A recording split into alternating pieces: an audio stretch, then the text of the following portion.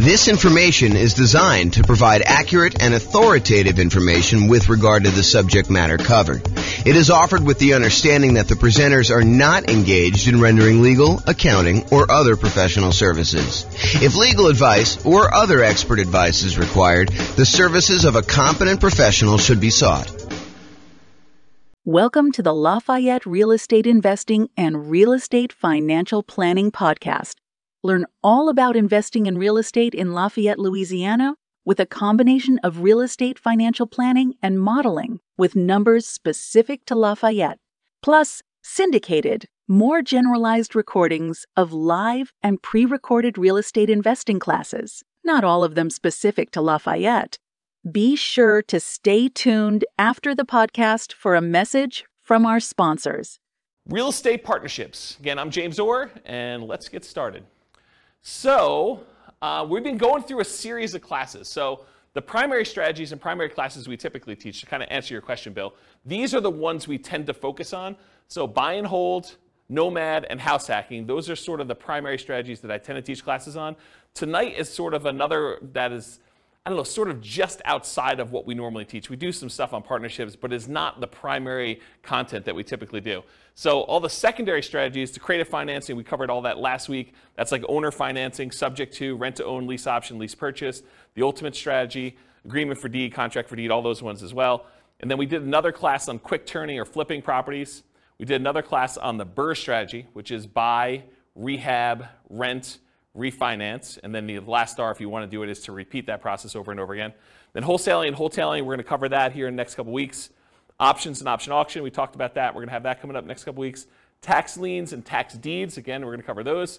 And then tonight is partnerships and syndications, and we'll talk about the three roles in detail tonight, about the three roles that partners can play. And then the stuff that I'm not going to cover, real estate investment trusts, you can go talk to your stockbroker about buying a real estate investment trust or your financial planner. Or covering other strategies, probate, short sales, foreclosures, and pre-foreclosures. Those are sort of like topics that are covered in other strategies, so we're not going to have separate classes on those. So any questions on the real estate investing strategies and like what we're covering and what we've covered so far? Okay, awesome. All right, so partner rules. Before I go into a lot of detail about partnerships and everything else, I want to explain to you that we break down partnerships into three roles. There's the deal maker, also called a syndicator, someone who goes out there, does all the work, finds the deal, ties up the deal, brings the other partners together, raises the money, gets finds someone to get the loan for the partnership, usually manages the deal itself, manages the partnership itself, usually kind of coordinates filing taxes and all the other paperwork associated with that. In some cases, they manage the property, like actually do the property management, or they'll manage the property manager. They're also, liquidating the deal and getting out of the deal. So the deal maker syndicator is the guy that puts everything together and kind of organizes the partnership. That's that one role. The next role is the money partner. Pretty obvious, they bring the money. So if you need a down payment, plus reserves, plus closing costs, plus rehab costs, or anything like that, the money partner is going to be the person that brings that money. And then the last role is the loan partner. They're usually the ones that are going out there and getting the financing. In bigger deals, they're signing on the things, they're showing their income and their assets, and they're qualifying for the loan. For some of the smaller deals, they may just be getting the loan itself and doing it on behalf of the LLC or something like that. So that's the loan partner. Those are the three roles. Any questions on the three roles? We're going to go through a lot of detail on them tonight, but it helps if you really understand what they are now. Any questions? Pretty simple, straightforward? Awesome. So variations by role. So how much money is required, how much risk there is, what the scalability is, what the credit requirements are, what the different skills are, what the style of investing is, how stable it is, what the profit speed is and the profit size, and whether or not you can reuse your retirement account in order to do these, they all vary by role. So it's not like you can say, partnerships are all this. It's like we're going to talk tonight and say, well, the deal maker syndicator has this specific set of risks, the money partner has these specific sets of risks, the loan partner has these, and we're going to go through in detail all the different ones so that you can see how different roles vary. Just about everything depends on which role you take in the partnership. They're different for the deal maker than they are for the money partner. They're different for the loan partner. All right, so especially with partnerships, and this is true of a lot of other classes we've taught, but I think partnerships is even more true. And that is that I've tried to sort of give you an overview, but because we can do these so many different ways, you can't assume that everything I tell you is 100% correct in all cases. Because you can come up to me and say, but James, what about this really weird thing where if I structure it this way, then they don't have this risk, or they don't have this money requirement, or they don't need to do this, or it's much more scalable if you do this. Yes, that's true. I can't cover everything, and I can't tell you that I'm covering every possible color or version of things that you're doing. So just realize that they're all varied like that. So you can find a way to do a deal or structure a deal or make choices that are not in line with what I'm talking about tonight, but just realize that I'm acknowledging that up front, okay? And just because you don't think there's a chance that X can happen doesn't mean that it won't happen. So you may hear me talk about stuff tonight and be like, why is he even saying that? What's the chance of that happening?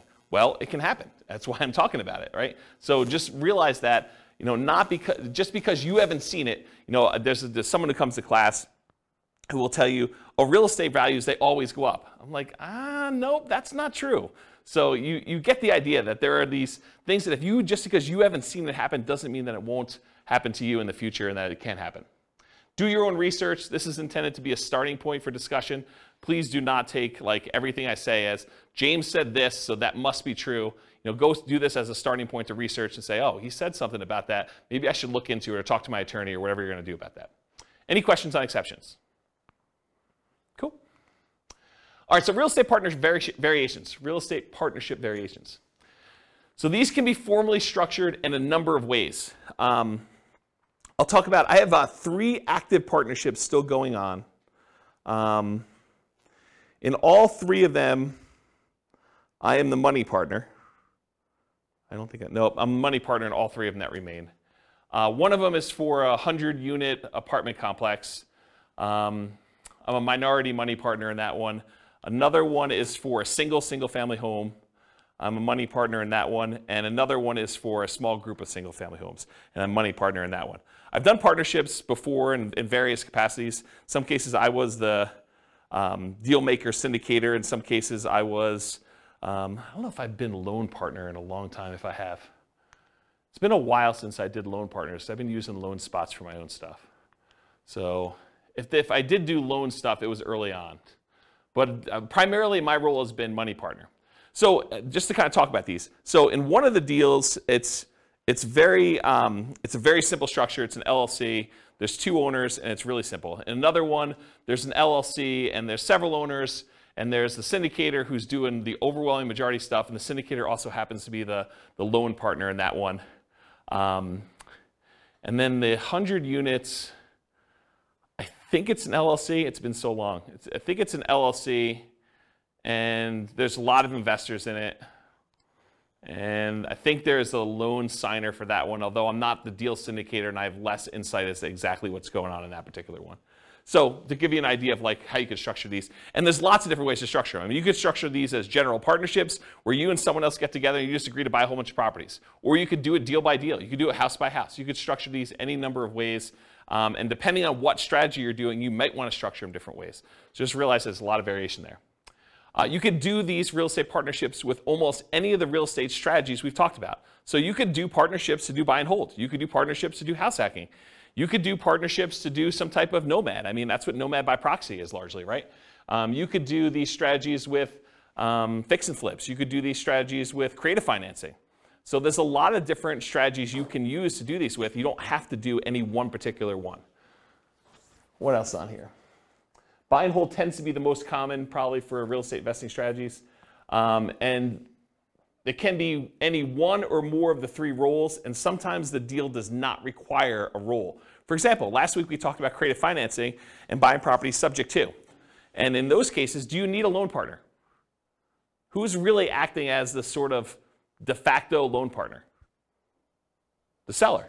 Yeah, the seller, because you're actually taking over existing financing. So you don't need to bring in a separate partner. They sort of are acting indirectly as the loan partner in that particular deal. So sometimes roles don't exist in those. You could do this in local markets or remotely. So if you're having a hard time finding deals that are worth buying, you don't have to do your deals here locally. You could do partnerships in other markets.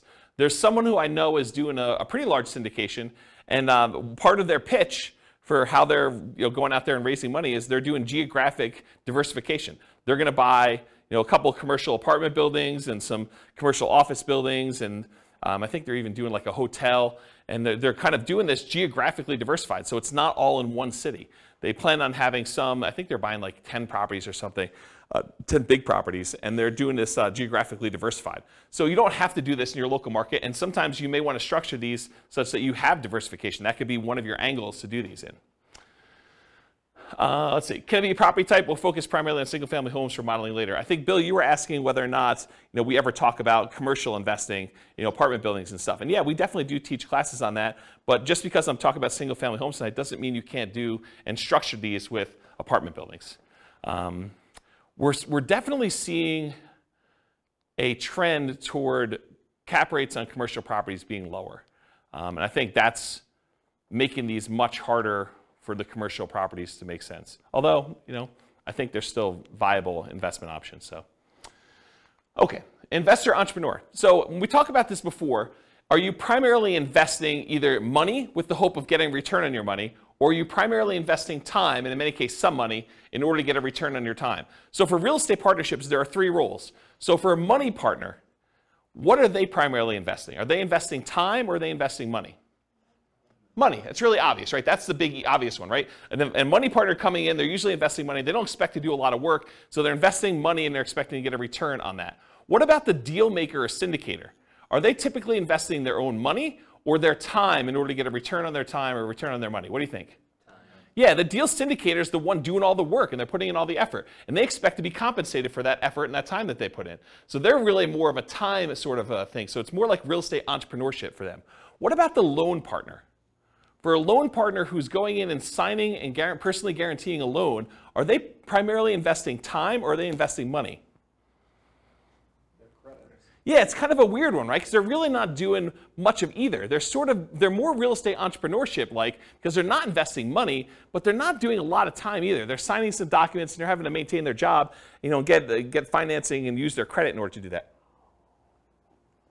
So if you had to force me to choose between real estate entrepreneurship and real estate investing for them, I would say it's entrepreneurship-like, because it's not really that they're investing a lot of time, but it's more like that than it is real estate investing-like. Any questions on this? Yeah, Daniel. For the deal makers, yep. You said it's a lot of time intensive. And I don't know if this is a dumb question. Have you found that they'll kind of include some sort of management fee or some practice like that? Yeah, so for the microphone, Daniel asks, for the deal maker, the syndicator of the deal, are they usually getting paid some type of management fee or something like that? And yes, the answer is absolutely.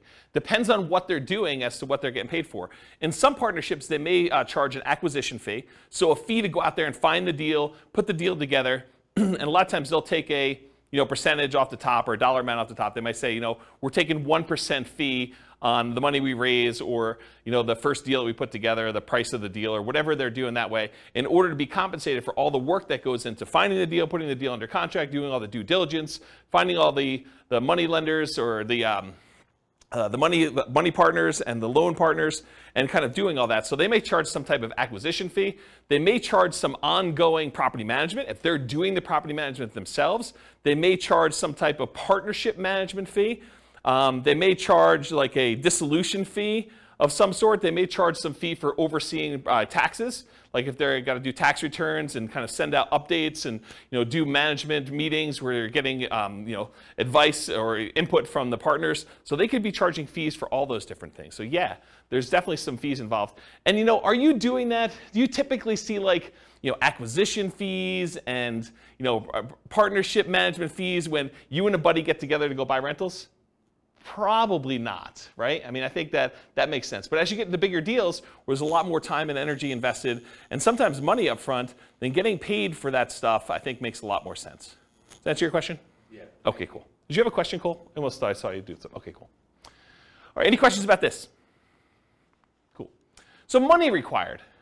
So sometimes it's fronted by the deal maker or syndicator, but it could be entirely funded by the money partner coming in. But often the loan partner does not have any expenses. It's covered by the partnership. So Here's where the money is usually required for partnerships. And of course, the strategy may dictate where you spend money. You may need rehab money if you're doing more fix up than if you did buy and hold or creative financing, or you're buying pretty houses or something. So money to consult with a local attorney to get the correct paperwork and advice. I think if you're going to do these, you want to make sure that you are willing to invest the money in order to do it right from the beginning. There's few things worse in the world because everybody is like gung-ho and happy at the beginning of the deal. They're all excited about doing the deal, but that's when you want to agree on all the things that could go wrong and how do we get out of this thing if I decide I don't like you or you don't like me, or how we resolve our issues, or what happens if someone dies and the deal maker is unable to do stuff anymore. Like, how do you resolve all those things? The time to work all those things out is in the beginning with the help of an attorney who structures the correct paperwork. You don't want to get to the end and find out later that we didn't think about this. We don't have a way to do this. We don't have a way to buy out a partner. I have a partnership agreement that doesn't have a buyout in it, which isn't come up, but that's a potential problem if a partner wants to buy someone else out, okay? All right, so consultation with a local attorney to get correct paperwork and advice. Sometimes you're gonna need money in order to do marketing and find or acquire the deal. Sometimes you'll find these deals by looking on LoopNet or local MLS or networking or wholesalers or some form of that. But sometimes you're spending money in order to do marketing in order to acquire deals. And so it depends on which way you're doing it as to whether or not the deal maker, the syndicator, needs to spend that money up front and then maybe get reimbursed later by the money partner. Maybe it's part of an acquisition fee, or if they're just going to self-fund that and that's their minimal investment into the deal. Maybe they only spend money on marketing costs and talk to the attorney, and then after that, the money partner comes in, does the down payment, and does the closing costs, and does the reserves and everything else. But that could be there. Earnest money. So earnest money is usually money you put up in order to control the deal before you formally go and close. And so you'll need to have some earnest money. And with some of these larger deals, these can be significant checks. They're not just $5,000. So realize you could need earnest money up front. So realize if you're doing these bigger deals, you may want to partner with your money partner early and talk about providing earnest money if you're doing those, if you're unwilling to do it, if you're the deal maker or the syndicator in that deal. Does that make sense? Okay. Reserves, you should not be doing these deals without reserves. And in my opinion, there's a tendency for the mom and pop landlord, real estate investor, which I don't believe you should be doing this, but there's a tendency for them to kind of play it really loose and invest in real estate without setting aside, specifically earmarking money as reserves. They'll say, if I really need to, I can go tap into my 401k or my IRA, or I've got $50,000 in credit card balance that I could use, or I can go get a personal loan from the bank if I really needed money to do something. So I don't really need to have 6 months of reserves per property set aside.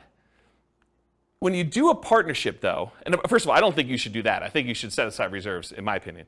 But when you're doing a partnership, I think that's sort of like cowboy, sort of gunslinging, sort of like make it loosey-goosey, whatever you can do. I don't think that flies as much. Because if you've got a money partner and they've already put in $100,000 in order to do a deal, and you go to them and say, hey, we didn't have reserves set aside, but we got a roof, and the roof's going to cost whatever it is, $20,000 on this building that we just bought. I need $20,000. And they're like, I don't have $20,000 right now. I just made another investment. I've used up all the money. I didn't keep reserves set aside for you doing that.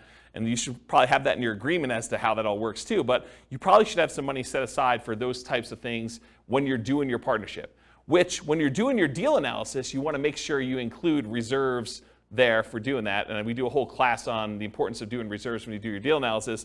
And then that drags down the return you're getting, right? It's not like you just go do it and you're doing your return based on the down payment and closing costs and any rent ready costs you have when you first do the acquisition. You really need to do the analysis with all those costs plus the amount of money you set aside for reserves to find out what your true return is, because that money really can't be used for anything else. You got to keep it set aside, and maybe it's earning 1%, 2%, 8%, wherever you're keeping it, and that's actually, you can use that as part of the return you're getting, but you should be calculating your return on your real estate investments using that reserve money too in the denominator.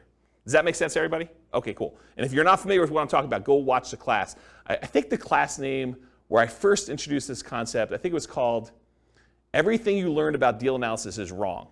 Because I think everybody else, when they do their spreadsheet, does not include reserves. So any number where you say, my cash on cash return and my cap rate return, like if you're doing those numbers and you're not taking into account the reserves, I think those are actually wrong calculations. It's not like you're just sort of off a little bit. It's like that's incorrect. And so go watch that class where we talk about that, and I have some frameworks for doing reserves, whether you're doing, 6 months of reserves or 12 months of reserves, and what the differences are and how I kind of look at those. So you definitely need reserves as part of the money required when you're doing these partnerships. Usually down payment, but there can be exceptions. There can be exceptions where you're doing, partnership deals where it's no money down. I mean, we could go buy creative financing deals where you really have no down payment required. You're taking over in a loan. So it could be that you don't need a down payment in those cases. Sometimes repair costs. Sometimes you're buying a property and it needs repairs. Sometimes you're buying properties and they're in perfect condition. So it really depends on the type of deal you're doing, but sometimes you do need repair costs for that. And then closing costs in order to close the deal. And then marketing in order to sell or occupy or fill your property, or holding costs while you're kind of doing that stuff as well. Any questions on money required for doing partnership deals? And where it comes from? Really the answer is it usually does not come from the loan partner, for this money required. Usually either comes from the money partner, or in some cases the deal syndicator, the deal maker / syndicator, and sometimes that's reimbursed, sometimes it's not. It's really all negotiated. You realize there's no formal structure for this. It's not like everything is rigidly set and you always got to do it this way. Does that make sense, everybody? This is all negotiated. That's what makes it so complex and hard to teach, is that I try to give you examples, but you could do it another way and it could be totally different. Okay? All right, credit required. So the deal maker or syndicator, depending on how it's structured and ownership sizes, some lenders may require that the deal maker syndicator sign for the loan as well, but often they do not need to sign for the loan and do not need to have credit in order to do this, especially if you're a small minority partner. If you're a deal maker syndicator and you've got a majority stake in the deal, a lot of times the lender is going to want to see you on there, signing for the loan as well. Okay? Money partner, they do not usually need to sign for a loan and have no credit requirement. This is pretty typical. It's often structured for them as a limited liability partner, and their only risk is the money they put into the deal. They're usually not personally signing or personally guaranteeing anything to do with the loan. They usually are not required to put additional money into the deal unless you write it up that way. And then if you're the money partner, you want to make sure you understand what your obligations are. But most of the time it's, hey, I put in $500,000 or $100,000 or $10,000 or whatever it is, and that is the extent of my investment in this particular partnership, and I will not have any margin calls or capital calls on any of those. So realize you have limited calls for money as the money partner in those situations. Okay? And then finally, the loan partner, they need to have credit required in order to get the loan, unless you're doing some creative deal where the seller is leaving the financing in place or something like that. So the loan partner typically needs great credit and often needs great income and assets to sign for the loans, especially for larger deals. Okay? And in some deals, credit is not required at all. See the strategy classes for detailed info, but a couple examples might be partnership flips, where you're using the seller's financing in order to keep on the property while you're doing the flip, or some creative financing stuff as examples. Any questions on credit? Yeah, Daniel. For the loan partner, in your experience, have you found the loan partner to either be like in a high-paying job, doctor, lawyer, etc., or are they typically just a very well-established, very experienced investor? What have you? So the question for the microphone is, for loan partners, are they typically some type of high-paying job, like doctor, lawyer, attorney, something like that, or are they, just a pretty well-established investor? And my experience is it's all over the place. Like one of the partners I have is a very well-established real estate investor. They're not a doctor or lawyer or anything like that. Another one, it is not a doctor, lawyer, or even what I would consider a well-established real estate investor. It's just a regular real estate investor, not crazy assets, not crazy income, just sort of that. And a lot of the ones, let me think about this. So some of the other ones I've done, they've also not been really crazy high earner type people. Sometimes it's, like somebody just buying a single family home. They're able to get the loan on it. And we'll talk about the examples toward the end of class where we do Norm and Norma kind of variations on this. But they're just regular people and they can qualify for the loan to buy a single family home, and they just don't have the down payment, or they don't have the expertise or time to do something, and they bring in a money partner for down payment and they just sign for the loan. And so it doesn't have to be someone who's like crazy like that. They just have to qualify. Yeah. All right, any other questions about credit required? I guess my question is when you're a money partner, Yep. or a loan partner, I guess it depends on how the deal's structured, but do you have to be an accredited investor? Yeah, so that's a really good question. So Kevin asked, do you need to be an accredited investor in order to do these deals? And the answer is maybe. It depends on the deal and how many people are involved in the transaction. But if you and your buddy want to get together and buy like a single family home and one of you is going to get the loan, the other one's going to do down payments, you're going to do that, nope, you don't. But go talk to an attorney. I mean, this is part of what you need to set the money aside for, make sure you get it structured right. So ask the attorney when you go sit down with them, is this like an accredited investor situation? But my understanding is if it's just you and your buddy doing something, or you and your buddy and maybe one other person doing it, probably not. If you're going to go out there and formally raise money, and there's regulations, Cole may actually know, you can talk to him after class if he may know, but there's rules about like what requires accreditation and what requires, there's like another level in that too, right? I think if it's like a real estate investment trust that's registered with the SEC, you're more likely to have something like that. Yeah. For the small, like single family deals, no. Yeah, so just go find out. Talk to an attorney. You're gonna want to talk to an attorney. You should be not be doing this without paperwork at all. And you definitely should go get advice from somebody. So this is like a 2-minute question you ask that's part of your hour or two that you're going to get with your attorney. So just go ahead and ask that and make sure you're doing it right, rather than me give you bad advice. And my understanding is these laws are becoming much more friendly for doing these types of deals too. I'm just seeing regulations coming across saying that they're going to reduce the requirements in some form. So, I mean, all this stuff changes. So, yeah, don't rely on what you're hearing here. Go talk to an attorney. It's the best answer. Any other questions? Cool. So skills required. And the skills required for the deal maker syndicator are significantly more involved than the skills required for the money lender or the loan partner. So the whole left-hand side of this slide is all the deal maker skills, and then the right-hand side, there's like a couple lines for that, okay? So I'm gonna cover the money partner and loan partner first because they're easy, okay? Money partner, you gotta have the money or access to the money in form of assets or credit. Loan partner, you got to have the ability to get the loan. You need to have credit, income, and in some cases, assets. Pretty easy. That's it for those. Any questions on those before I go into all the deal maker syndicator stuff? Okay. So deal maker syndicator, you got to find the deals. I mean, that's your job, right? You're out there finding amazing deals in order to bring in partners that want to invest with you. So you got to go find deals, and in some cases, that's going to require marketing skills. If you're not just going to the MLS and trying to do a deal that way, and you could sort of like see between the lines of like deals that are in plain sight, but you know what to do with them in order to make them really, really profitable. A really basic example of this would be, buying a property that you're going to convert as a short-term rental. Someone may have a property that's listed for sale, but the income could be amazing if you do a short-term rental on it, and it could be worthwhile if you're raising money with a money partner or a loan partner in order to go do those types of deals. But you need the expertise to be able to go see those in plain sight when they're just lying in the MLS and no one else is looking for them, or like be able to kind of put those together and have the expertise to run those, okay? As one example. James, Yeah, question. Question about the money partner. Yeah. So, like maybe in your case scenario, do they essentially just need proof of funds type of thing, or are they looking into your finances more than just that, like to qualify, the loan partner qualify? Yeah, so Nathan asked... Like how involved is their search into your... Yeah, so Nathan asked whether or not the money partner is going to need to like have someone come in and look at all their financing and confirm that they have the money and where it's coming from and source it and everything. And it depends. But if you and a buddy are buying a single family home together or a duplex, triplex, fourplex, maybe even a small apartment building, and it's a pretty simple one, you telling them that I've got $200,000 to invest is going to be fine.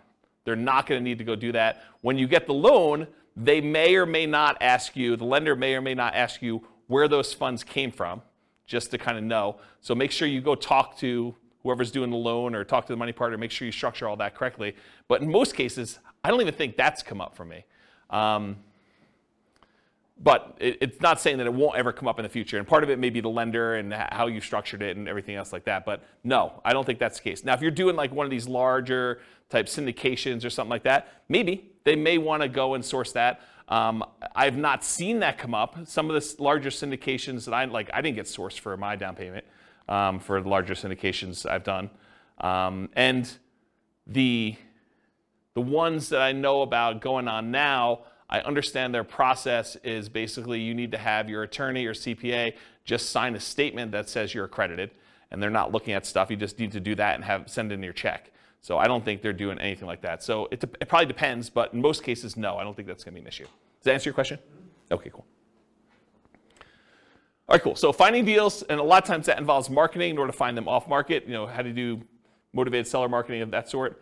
Analyzing deals, being able to estimate rehab or cash flow, you run the deal numbers, estimating value if you're trying to buy stuff under value, doing comps, things of that nature. Or if you're not able to do these yourself, you need to be able to have someone else that you could tap to do it. If you've got a real estate agent or a CPA or someone else who's willing to help you with deal analysis or help you with estimating value or anything like that, then you can outsource it. But you need to be able to perform that as part of your deal maker syndicator thing, whether it's you directly or you're using someone else to do it. Deal structuring, and part of this is negotiation, but structuring the deal and also negotiating with the partnership as to how that's going to be structured. Raising money, you need to go find your money partners. Also, finding financing, finding your loan partner to be able to do that. So that's another skill you need to have. Managing the partners and the partnership itself. You need to know what is involved in running a partnership and managing the partnership and getting taxes done and having meetings and giving updates and making decisions and following the guidelines for the agreement, the LLC or the entity that you're using in order to do this. You need to be able to run the partnership and deal with partners. I mean, people with money can be a little bit strange. So if you've got, somebody who you've been really friendly with, and then all of a sudden they give you $300,000, they may start treating you very differently, and you may need to deal with that person. Especially if things don't go your way. I mean, when the market goes your way, I think a lot of times everything seems super smooth, right? It's when you have problems that you have to deal with a lot of these situations, and markets don't always go up. Yeah. So if it does go bad, can they go after the assets of the money partner? Yeah, so the question is, can they go after the assets of the money partner? And I have a different slide here when we talk about risk, and I will tell you what each individual person's risk exposure is. But part of it is how it's structured and what people are doing and what people are promising, right? I could see a situation, I wouldn't recommend this, but I could see a situation where a money partner has written into their LLC agreement or their operating agreement or whatever they're doing that basically says, if we run short on money, you are agreeing to provide additional money to kind of hold the partnership over. And it could be, unlimited. I mean, it could be just not clearly stated as to what that is. And I don't think that's an unusual clause to have in there, right? Like, what happens if we run out of money? Who's going to bring in the money? So I don't think it's an unusual situation to do that. But if I'm the money partner, I want to know what my exposure is, and I want to know what the obligations I have and what my risk is and how that might all play out. And if you're the money partner in that deal, maybe you say, I don't want to have that obligation. Maybe that's on the deal maker syndicator, and that's part of the, if a deal maker syndicator has good financial strength, that could be a benefit that they offer. Say, look, you're bringing in the money, you're bringing in $100,000 or $250,000 or $1 million or whatever it is, but that's your only money that you're going to bring in. If we ever need money, I will personally provide that, and it says so in the operating agreement. But we'll talk about risk here in a little bit. Okay? Answer your question? Okay, cool. Selling or filling the property, if you're doing that. Property management, and this could be, you hiring a property management company and managing the manager, or it could be you actually, as the deal maker syndicator, doing the actual property management. Taking calls from tenants, screening tenants, putting tenants in properties, filling out leases, doing renewals, dealing with, requests for maintenance on properties. Like all that stuff could be you as the deal maker syndicator, and part of your negotiation of what you're charging and what you're getting paid is part of like what you're doing, what you're providing. Rehab on the property, so you might be doing some work yourself, you may be managing subcontractors, or you might be managing a general contractor depending on what you're doing, and even if there is rehab on the types of deals you're doing. And then maybe sales skills. You got to sell the seller if you're out there doing deals with individual sellers directly, you're not going through brokers. You got to be able to sell the buyer if you're selling properties. That's a sales skill. Or if you got to sell the partners on why they should do this partnership deal with you. So it's a sales skill. It's not just, I love real estate, I like looking at properties on the weekend. It's, it's salesmanship and probably some technical skills as well. Any questions on skills? You can see the deal maker is responsible for a lot of stuff. On the deal structuring, like when you're talking percentage of ownership. Yep. Say I go in with a buddy, I got $50,000, he's got the good job. We both find the deal together. I know it's negotiated, so it can be whatever you want, but Yeah. like what's reasonable or I know it's very broad, so you can't, Yeah. it's hard to answer, but I feel like you need some parameters because it's like, I don't know. Yeah. So Bill's question is, what's a reasonable percentage that a deal maker syndicator should get? What's a reasonable percentage the money partner should get? What's a reasonable percentage that the loan partner should get? And it's all negotiable, as you said. The challenge is everybody has their own perspective, and everyone thinks that their role is the most important role, right? And I should probably do these classes again. But when we've taught partnership classes in the past, we had a much different format for, this is just sort of a partnerships as a strategy class. And we had classes on partnerships and how to do them and like what the rules are. And there's a lot more, there was different detail. It wasn't more detail, it was different detail. And then we used to do a second class. And the reason why I'm telling you a story about that, we basically teach a class on how to do partnerships. And then the next week we'd come to class and we played the partnership game. And the partnership game was everyone got game pieces that said kind of like what their negotiating range was for the different roles. And then we'd have like 30 people in a class, and 10 people would be told that they're money partners, and they'd have a green name tag. 10 people would be told that they're the deal maker syndicator person, and they'd have their spreadsheet with the deal that they have, how much cash flow, how much down payments required, all that stuff. And they'd have some parameters that they need to do, and it'd be 10 of those. And then we'd have 10 people that were loan partners that can get loans on the deal and do that. And we'd set everyone loose in the room. And they had to team up in groups of 3 and negotiate the terms of the deal that they felt they won, they were comfortable with. And you'd see, and then at the end of class, once we did everything and most people came together and structured a deal, worked it out, we would list out on the board what the ranges of what everyone negotiated. So we'd say, money partners got between X and Y, and that seemed reasonable, and some people were happy. Some people were like, oh my gosh, they were able to negotiate that. And then we'd have the loan partner version of that, and we'd have the deal syndicator. And the answer to your question is, it was all over the frickin' place.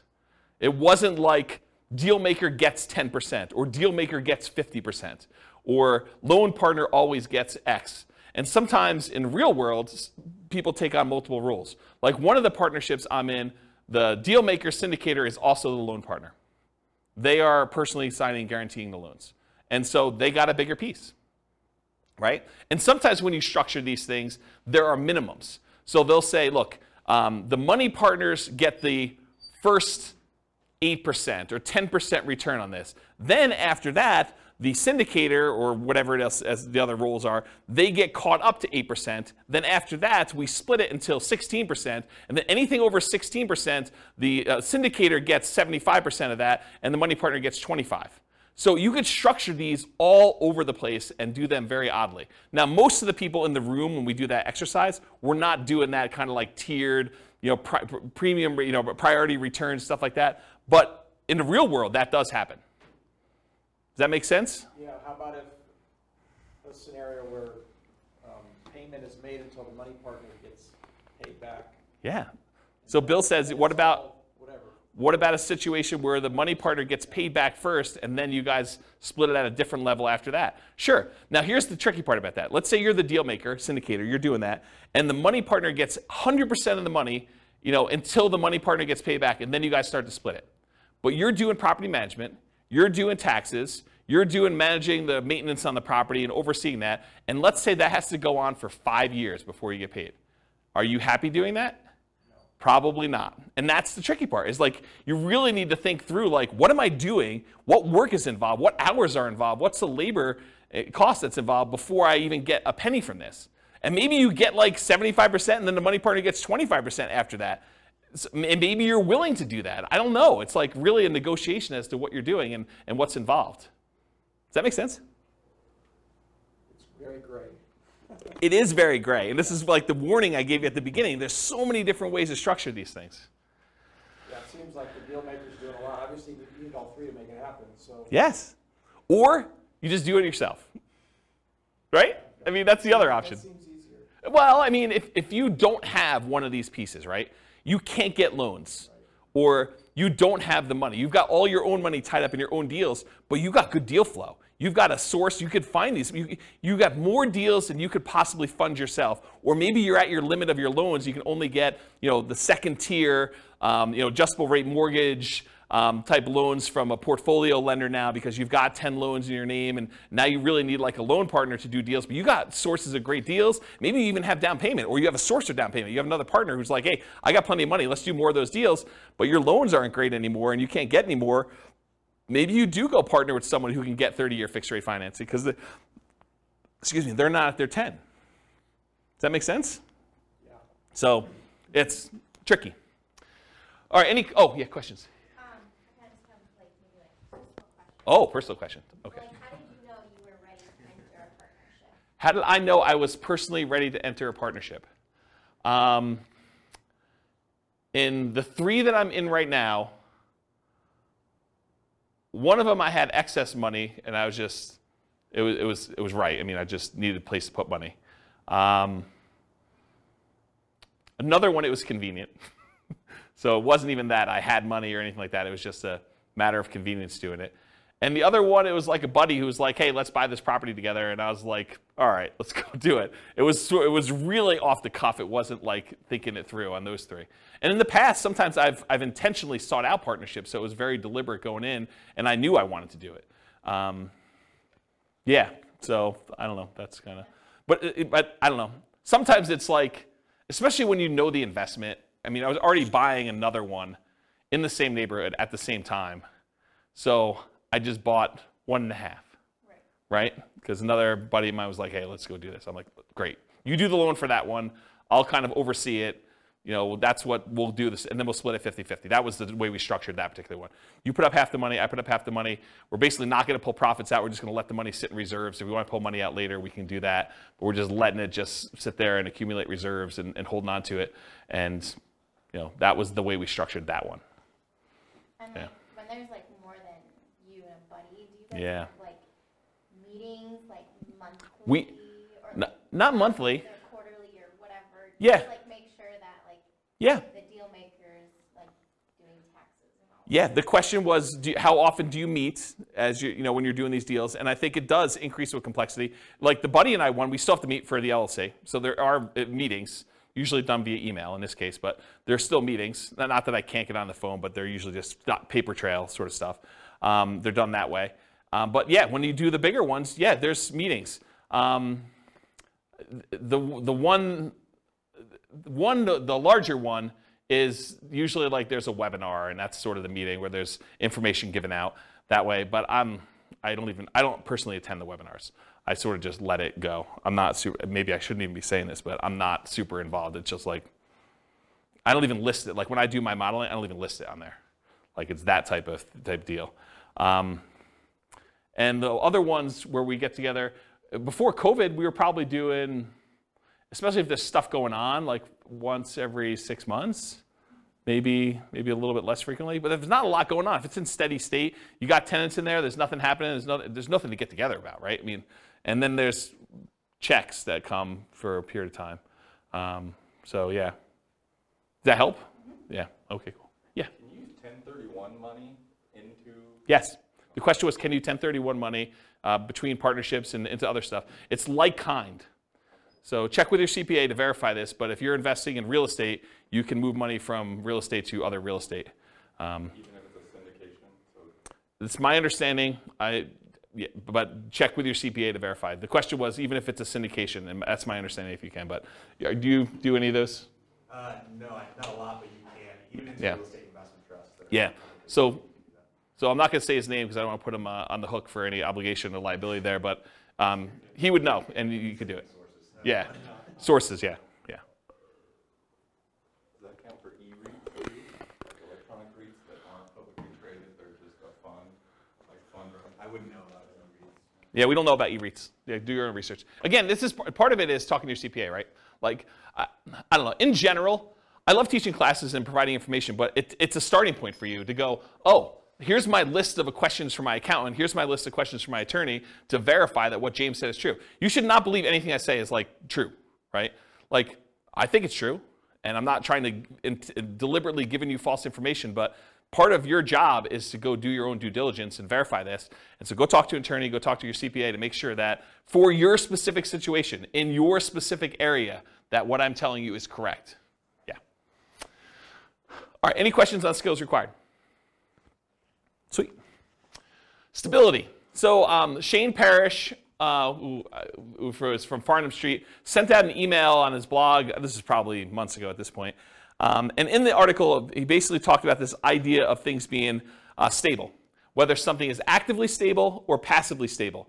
Something is actively stable, it requires your attention and your input in order to make sure that you don't die or something bad doesn't happen. And the example I think he used for that is his example was flying a jet. If you fly a jet and you're not actively engaged in flying the jet, things could go very, very badly and you could die. Versus an example of passively stable is like a boat. If you're in a boat and you stop rowing, the boat will just float there. And it's sort of like passively stable in that way. Real estate as a whole, not partnerships specifically, but real estate as a whole is actively stable. If you don't do anything with your real estate, if you're not paying your taxes and you don't have to have insurance, but if you don't pay your taxes at least, you're going to lose the property. If you've got a mortgage on the property, you're not paying that, you're going to lose the property. And if you're not managing your tenants and managing your properties and doing maintenance on them, it's required. So it's actively stable in general. Partnerships specifically vary a little bit based on the role, but they are also actively stable. So for example, the real estate partnership where you're the deal maker or syndicator, that in my opinion is very actively stable. You have to be doing stuff actively in order to keep that thing running. You need to be managing the partnership, you need to be managing the financing, you got to be managing the property manager or the tenants directly. You got to be doing all that stuff. For a money partner or a loan partner, yeah, it's actively stable in that the investment requires some work to be done, but do you really have to be doing a lot personally? Probably not. But there is something involved in there. So I put down it's actively stable just because real estate in general is, but you're not having to do a lot of stuff yourself. In some cases, you may need to submit financials, especially if you're doing like these larger deals or commercial loans. A lot of lenders are going to want updated financials every X period of time, whether that's a year or 5 years or 6 months or whatever it is. They'll want to see some updated financials from you to make sure that everything's good. Otherwise, they can call the loan due. For smaller deals, that's probably not happening. But that's a possibility as an example for the loan partner. And for the money partner, maybe you have some responsibilities to put more money in. Depends on what your agreement says. Okay, any other questions on stability? Sweet. Scalability. So is doing real estate partnerships scalable? Is it a way to build wealth? And how big can you get with it? So real estate partnerships for the deal maker or syndicator are often limited by deal flow. How many deals can you find, and are they good enough quality where you can actually get, cash, money partners and loan partners in order to do those? And so it's really limited on your ability to deal flow, and probably to a slightly lesser degree, in my opinion, is finding the partners themselves, finding the money partners and finding the loan partners to be able to do the deals. So in my opinion, that could be considered a wealth building strategy because once you're able to find enough deals and partners to do it, you can scale pretty big. It's not like you're limited by the number of loans you can get or how much money you actually have yourself. You can really scale this up. For money partners, it is limited by the money you have to invest. So it can largely be passive wealth building strategy, but it's scalable only based on how many partnerships you can find and how much money you actually have. So I don't know, I wouldn't consider that super scalable because you're limited by your own money stuff. Loan partners, it's very limited in my opinion. It's limited by the number of loans you can personally guarantee and qualify for, and it's not typically scalable unless you graduate to signing for larger commercial loans. So you can scale it, but I think it's more limited if you're doing like single family homes, duplexes, triplexes, fourplexes. Once you get to larger deals, then it's a matter of your assets and your income and your ability to qualify for these larger deals. So depending on the real estate investing strategy being used by the partnership, there may be additional scaling limitations imposed by the strategy itself. So if you're doing things that are hard to scale just because the strategy is hard to scale, realize that could be an additional limitation for you. Any questions on scalability? Cool. So risk exposure. I think this was your question, Nick, right? All right, so let's talk about risk. For the deal maker syndicator, I've kind of arbitrarily given them a medium risk rating. Why is it medium?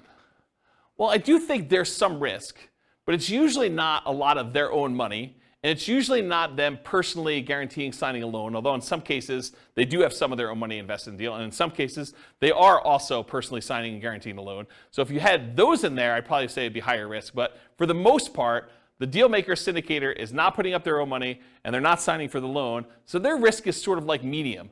There's sort of their reputation at risk, there's their time at risk, and then you've got all the other risk of just being in the deal as to whether or not they're going to make money, which we'll talk about here in a minute.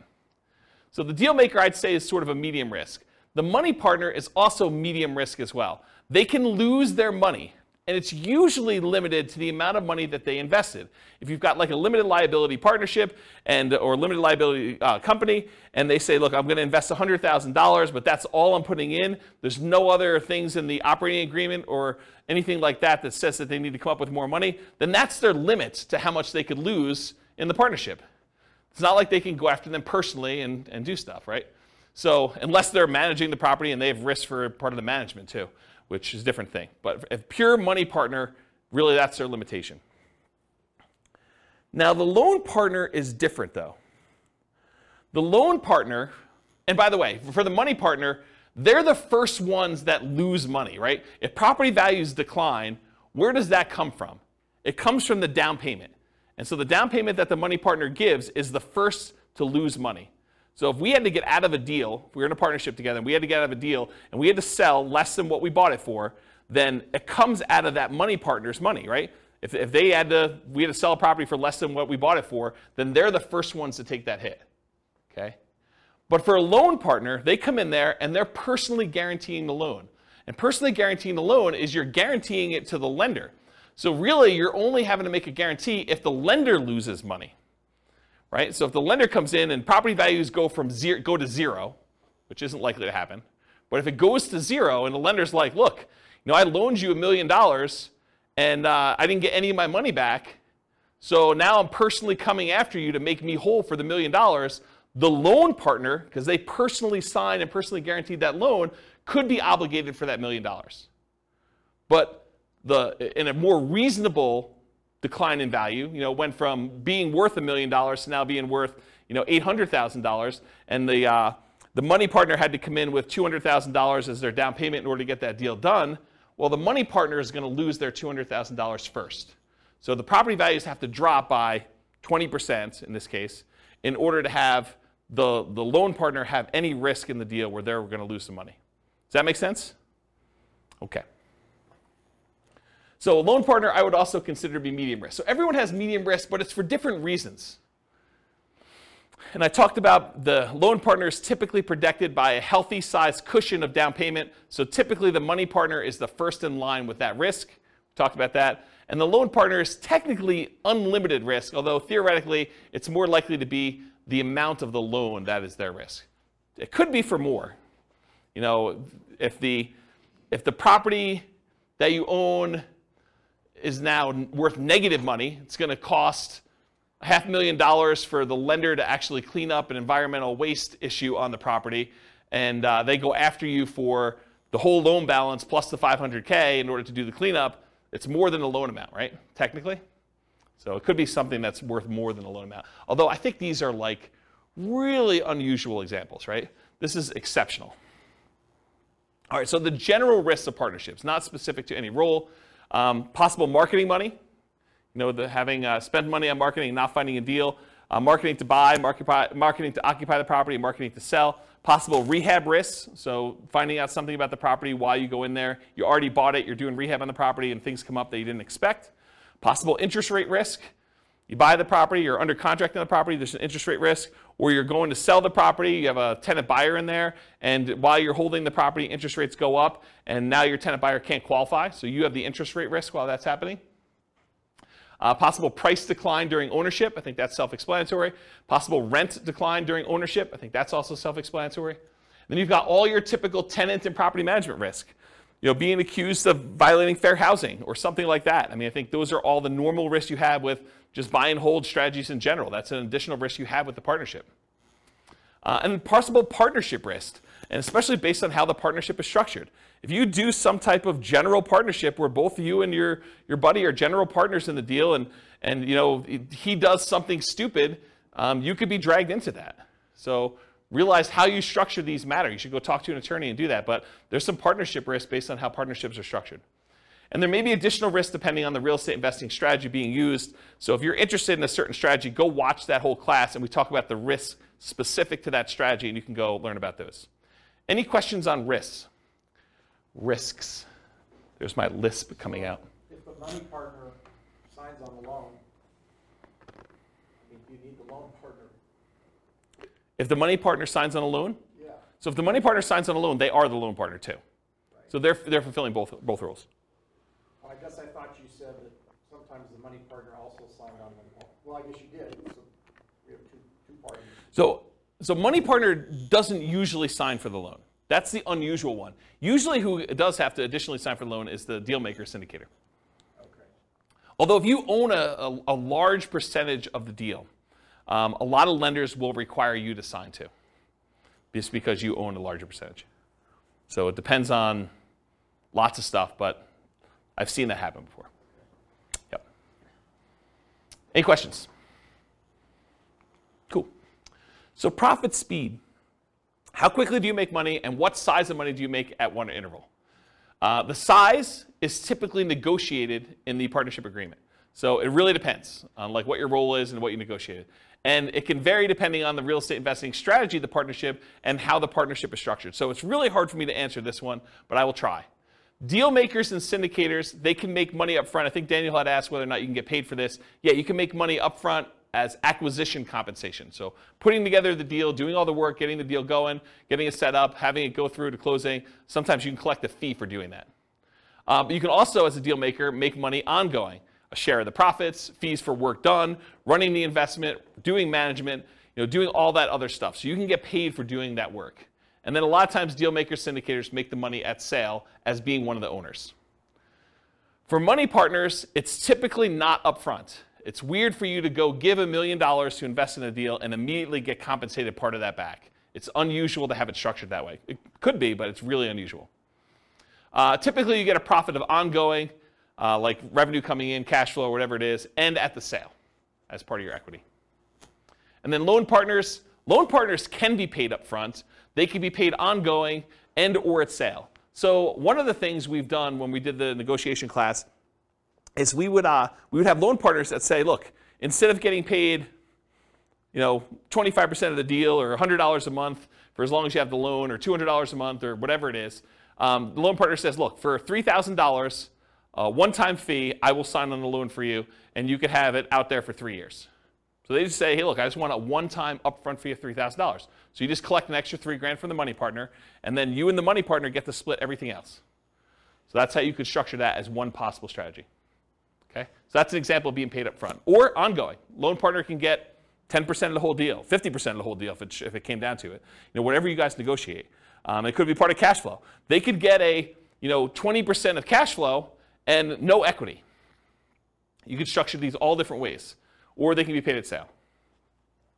They have ownership, they have 20% ownership in the whole deal, and then get paid at sale. Maybe they're not getting any of the cash flow. Maybe the reason that the money partner wants to be involved is they want cash flow on their money, but the loan partner's like, hey, look, if I can get paid money when we sell this thing, I'm okay with that. So I want 20% of the equity, but 0% of the cash flow.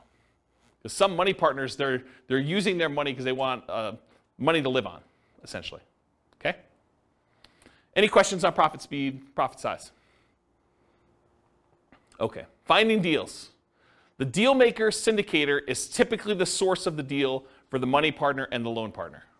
So the money partner is not usually the one out there finding deals. The loan partner is not usually the one out there finding deals. It's usually the deal maker syndicator. And where do they find deals? Multiple listing service, any property listed for sale by owner, and there's two groups of those. The ones that are actively marketing their property for sale, they're the ones that have the sign in the yard, or they're advertising it on websites saying, I want to sell my property, it's for sale by owner. And then you've got all the hidden ones, the ones that don't really know that they are selling the property. It's like, I would sell, or I'm motivated, and if someone would come and offer me the right price, I would do that. And you usually find those either through networking or by putting out marketing and getting those guys to raise their hand saying, hey, my property is not up for sale yet, for sale by owner, but I would be a seller. I would sell to you. And then finally, wholesalers. Those are the primary ways to find it. Someone who is out there finding deals and they're willing to assign their deal to you for a fee. More unusual ways to find deals: tax liens, tax deeds, tax sales, auctions like foreclosure sales or IRS auctions, and then any real estate owned by a bank. When a bank takes back a property through foreclosure, sometimes they'll keep it on their books and they're going to try to sell it directly before they list it in the MLS, and sometimes you could buy properties that way. So those are more unusual ways to find deals. Any questions about finding deals? Cool. So when you're analyzing deals, you can go download a copy of the spreadsheets, realestatefinancialplanner.com/spreadsheet, and you just run your deal as if you're doing a deal analysis for doing this. I thought about adding some stuff for partnerships, and I probably will add like separate tabs just to make it easy. You put in all the partners, what percentage of cash flow they're getting, what percentage of equity they're getting, and then it'll kind of like do some summaries for you and stuff like that. But I haven't gotten there yet. So if you guys are really, really interested in that, just drop me an email, especially if you're listening to this recording and I haven't done it yet, and that'll prompt me to see if that's something I want to move to the top of the list to do. But unless there's demand for it, I'm probably not going to immediately jump to do that. So you can go download the spreadsheet, realestatefinancialplanner.com/spreadsheet, and you can analyze deals, and then just realize whatever your cash flow is, you need to divide that up by whatever the shares are for which partner is which, and then how much equity proceeds from the sale you have, you need to divide that up by whatever partners are doing. You just do that manually for now. Any questions? Cool. So what kind of market conditions doing partnerships work in typically?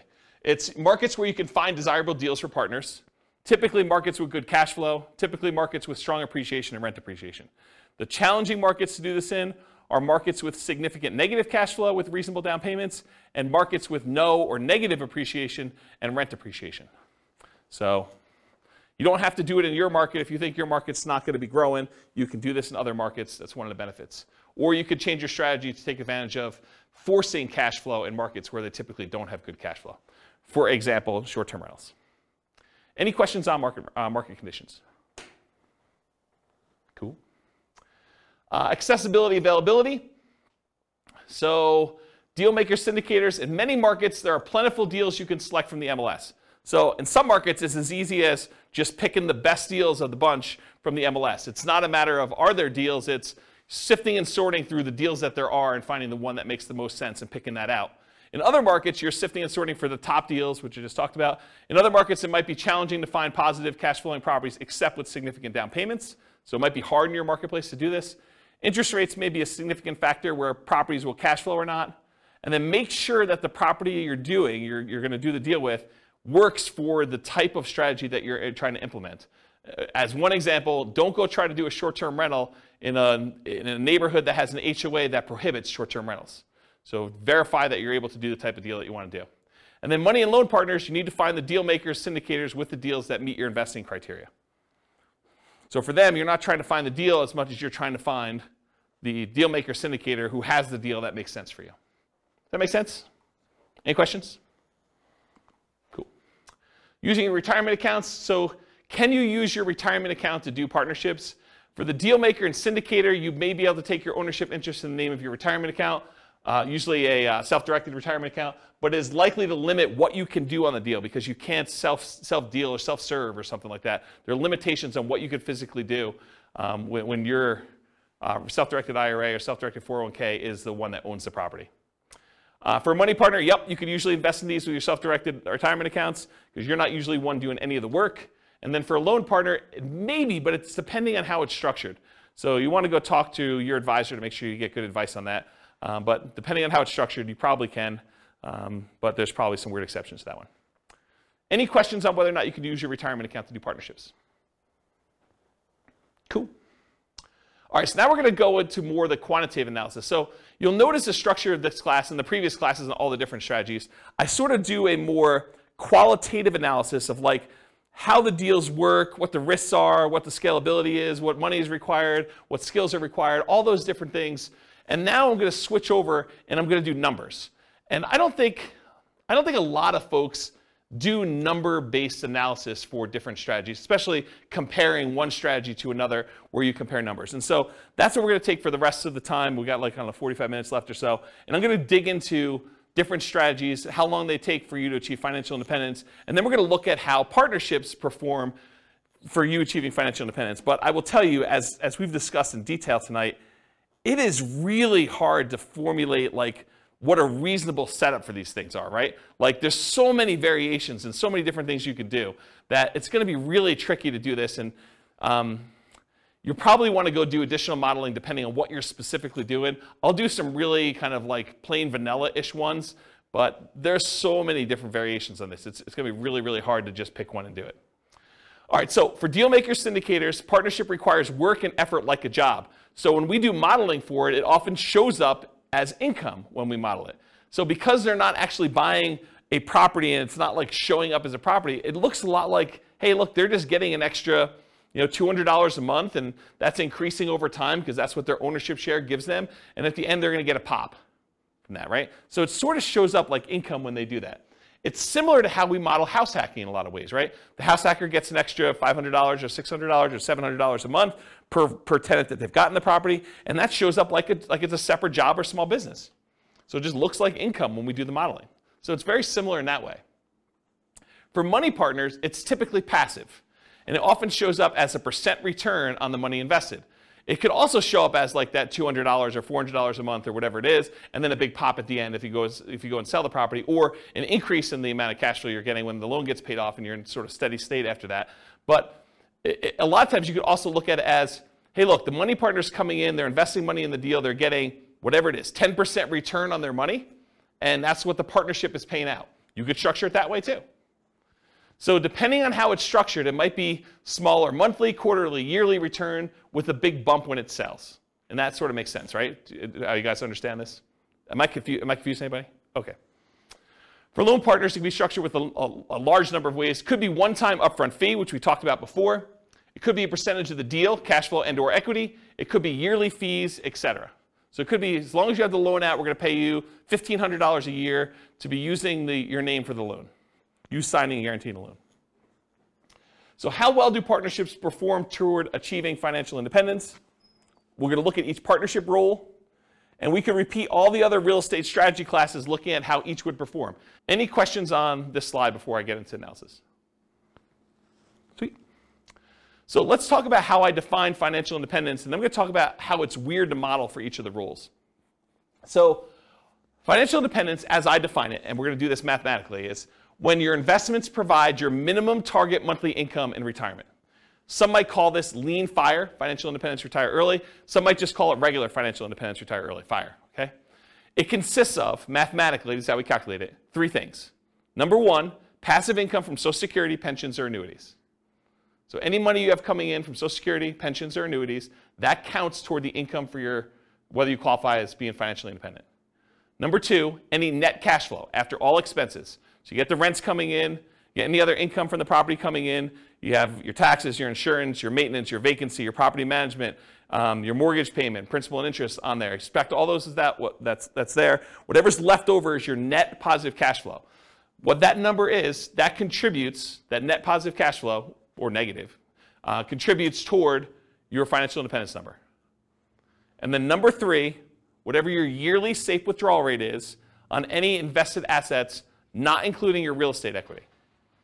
So any money you have invested in stocks or bonds or mutual funds or commodities or cryptocurrencies or anything like that, if you're earning a return on those, then you could use whatever your safe withdrawal rate is. Maybe it's 4% or 3.5% or 5% if you're Bill Benjamin, you just re-upped your number, whatever it is there. And whatever number you're using for that number times the amount you have invested in these other asset classes like stocks or bonds or stuff like that, that also contributes toward your financial independence number. So the 3 things are passive income, Social Security, pensions or annuities, plus your net positive cash flow from rentals, or net cash flow from rentals could be negative, and your yearly safe withdrawal rate times the invested assets you have that are other than that. Does not count for your equity in your property.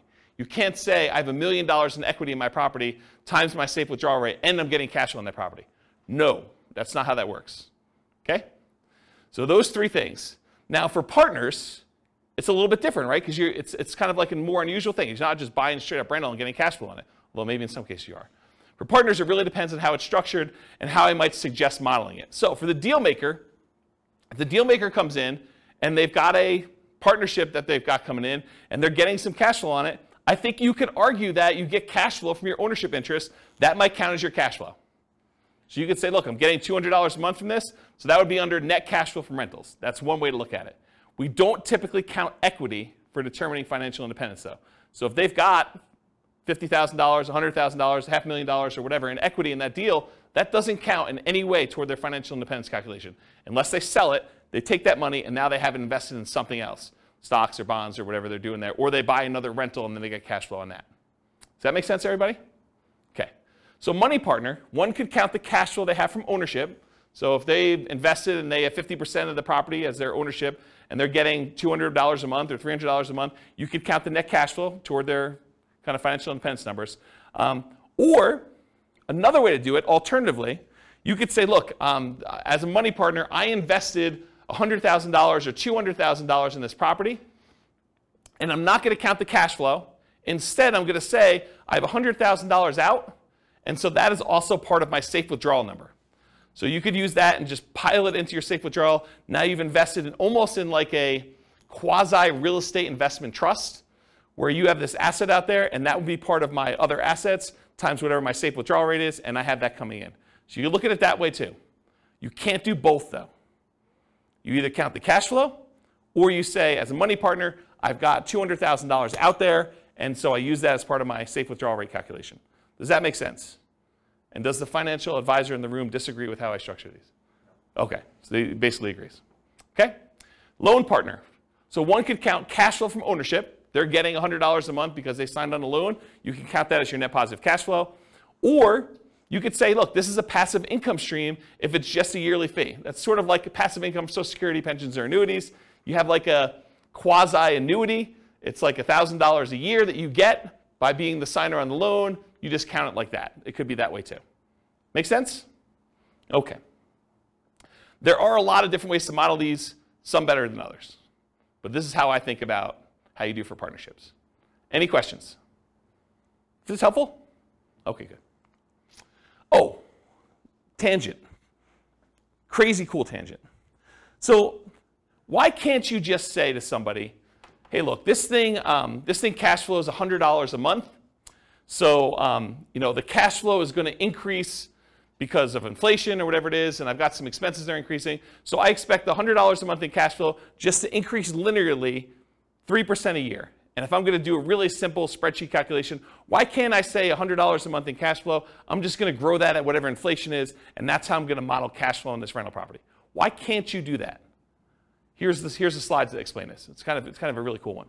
So this is the annual cash flow, each little dot's a year's worth of cash flow for a single rental property. And it just shows you, starts off really, really small, and the cash flow sort of increases, and eventually you get to the point where there's a loan that's paid off, and then the loan's paid off and cash flow increases a lot more. Really, really simple thing was what's going on with this, right? You guys understand this? Okay, now what I'm going to show you is how much does cash flow change from this year to the year before? What's the percentage that cash flow increased from one year to the next year? So rents are going up at 3% a year. That's just normal inflation. Rents are just kind of like ticking up. Each time you renew your lease, you increase the rent a little bit. That's 3% a year. I'm just using an arbitrary number. And expenses are going up 3% a year. Your property taxes are going up 3% a year. Your insurance is going up 3% a year. Maintenance on the property is going up 3% a year. What's not going up 3% a year, though? An expense. Your mortgage payment is not going up 3% a year because when you get a mortgage, you get a 30-year mortgage, the payment, the principal and interest part of your payment is fixed. The payment stays the same from month 1 all the way through to month 360. Okay? So your mortgage payment is not going up 3% a year, which makes some weird things happen, right? Because now rents are going up 3%, the top line. Some of your expenses are going up 3%, but some of it's not going up at all. And so your rent's actually increasing at a different rate than just this 3%. So how fast is cash flow growing? And why is this harder to model than just doing it in a simple spreadsheet and saying 3% a year? What I'm going to show you in a second here, I'm going to show you what the difference is from one year, like if we look out next year what the rent was versus this year what the rent was, what's the percentage increase between one year to the next? That's what this chart is showing you. This dotted yellow line shows you on this left-hand side what the rate of change was, or how much rent changed from one year to the next. And it's not linear. It's not 3% a year. Okay? So because it's hard to see, I just turned off the background actual rents, the cash flow rather, and now I'm showing you this dotted yellow line, which those of you that opted to sit in the back row, sorry about that. But really, if you could see it, it goes like this. It starts really, really high, and then it kind of it goes down pretty quickly and tapers off. It sort of approaches one fixed number, but then you have this really big bump up when you pay off the mortgage, and then it kind of stays there for a little while, and then it goes all the way back down here, and then it hovers at a fixed rate once you get the property paid off.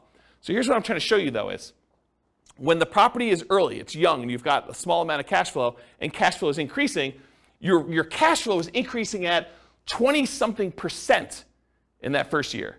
Then it kind of goes down, it's at like whatever it is, just under 25% in the next year. But each year, it's increasing slower, right? Your biggest jump in cash flow is early on when you own the property, and the cash flow is really small. Here's another way to think about it. You're getting $100 a month in cash flow on a property. You raise rents by $100, on the rent overall. And so maybe your cash flow, let's assume that it goes up that full 100. So you were getting 100, it went up by 100, that's a 100% increase, right? It's not 3% increase. It's not like you went from $100 a month cash flow to 103. It's because you had a fixed dollar amount increase and the cash flow was so small, the percentage that cash flow increase is really, really significant. So you can't just go model in a spreadsheet that I made $100 a month in cash flow, next year I'm gonna make 3% more. You can't do it because it changes every year. And this is how it changes. This is the actual graph that shows how it changes. And it becomes asymptotic, fancy math term for those who know what I'm talking about, but it becomes asymptotic to whatever the rents are going up at, 3%. Eventually, once your mortgage is paid off and that fixed part of that payment eventually goes away, it becomes basically about 3%. Make sense? Okay. And I'm just going to throw a curveball out there. You can tune out for 30 seconds. But if we take into account cash flow that includes cash flow from depreciation, the tax benefits, it's a little bit more interesting because when you lose your depreciation benefit after 27.5 years, your cash flow actually goes down for that period of time. Then a couple years later, you pay off the property, it bumps up, but then it kind of hovers around 3% again. And this curve is a little bit more reasonable because you're already making more cash flow because you had cash flow from depreciation added in. Okay? Tune back in. Welcome back, everybody. All right. I gotta take a drink. I noticed my voice has been weird since I had COVID. Anyone else noticing that? My voice is going? No one else? Just me? A little bit? All right, so changeable assumptions. So these are the assumptions I use. They're based on some characters from the Real Estate Financial Planner podcast, Norm and Norma, if you're kind of familiar with them. So these are the assumptions I use, but you can copy these to your own account and change any of these assumptions. So if you're like, James, I wish you did $80,000 a year in income, or I'm not saving $1,000 a month, I'm saving $2,000 a month, but otherwise this is me, or my properties where I live are not $375,000, they're $200,000, or they're $1 million, or whatever they are. You could change all these assumptions. So Norm and Norma, they're married, they're both 21 years old, recently out of college. They graduated, they work in a technology department of a large healthcare business. They have a total of $10,000 saved up between the two of them, not each. They earn $72,000 per year combined. $36,000 each, or $18 per hour times 2,000 hours worked a year is $36,000 per year. Each person combined $72,000 total. They're saving about $1,000 per month before they buy any houses. They're renting right now, and they're able to save $1,000 a month. They're obsessed about achieving financial independence so they can retire early. And these are the same folks that have gone through all the different strategies we've taught. So it's the same assumptions we use for buy and hold, fix and flip, house hacking, creative financing. All of these are the same assumptions so that we can kind of compare them and see how long each strategy takes for them to be financially independent. They want to find their best path to financial independence together. And for them, that means fastest and safest. They're going to look at some risk things. We're not going to cover risks tonight, but we cover risk in the podcast. They're both taking Social Security at age 67. And I estimated that they're taking Social Security based on them working fully until they're age 67, which in our modeling, they don't do that. So if they're financially independent by age 50, they stop working. So my modeling for Social Security is not conservative. It assumes that they've worked all the way through 67 and that the amount that they're earning at 67 is that they worked through that period of time. But it's not true. And so it's less conservative to model it that way. But my argument is they're already financially independent. Social Security is sort of a bonus, so it doesn't really matter, right? If they really are financially independent by age 50, does it matter that they're getting an extra $1,000 a month from Social Security? I don't think so. It just adds a little extra bump, but they're already there. Okay? That's how I can justify it to myself. Any questions on their assumptions? Cool. So limitations by rule. So if they're the deal maker or syndicator, many of these assumptions don't limit them, except that it's a separate job. So it doesn't matter how much they make or what their savings rate is or anything like that. If they're the deal maker, they're not concerned about debt to income and being able to qualify for loans or how much money they have to invest in the deal. They're the ones putting together the deal themselves. So as long as they can work enough hours to do the deal maker syndicator thing, it doesn't matter to them. It's not a limitation. Now, they could invest their own money or credit in other deals. I didn't model it that way, but because they have their full money that they've been saving up and their full credit that they were using, they could go do in parallel buy and hold, house hacking, Nomad, creative financing, fix and flips. They could do other stuff in addition to these partnerships. I didn't model it that way. I basically said they're investing in the stock market instead. So they could be doing this in parallel. And if you want to know how that performed, go look at previous classes. Now, if they're the money partner, though, the amount that they have saved invested is the primary limitation. The fact that they're saving $1,000 a month, that's going to limit what they can do. If a deal syndicator needs someone with $50,000 and they only have $20,000 saved up, they can't do the deal unless they become one of two money partners. So it doesn't matter if they can qualify for loans or anything like that. The money that they invest in the partnership likely limits them to being able to do other deals in parallel, though, as well. So because they're putting money into other deals, they're not going to have down payments for doing Nomad or buy and hold or house hacking, and not until much later when they have money coming in from those deals. Does that make sense? Okay.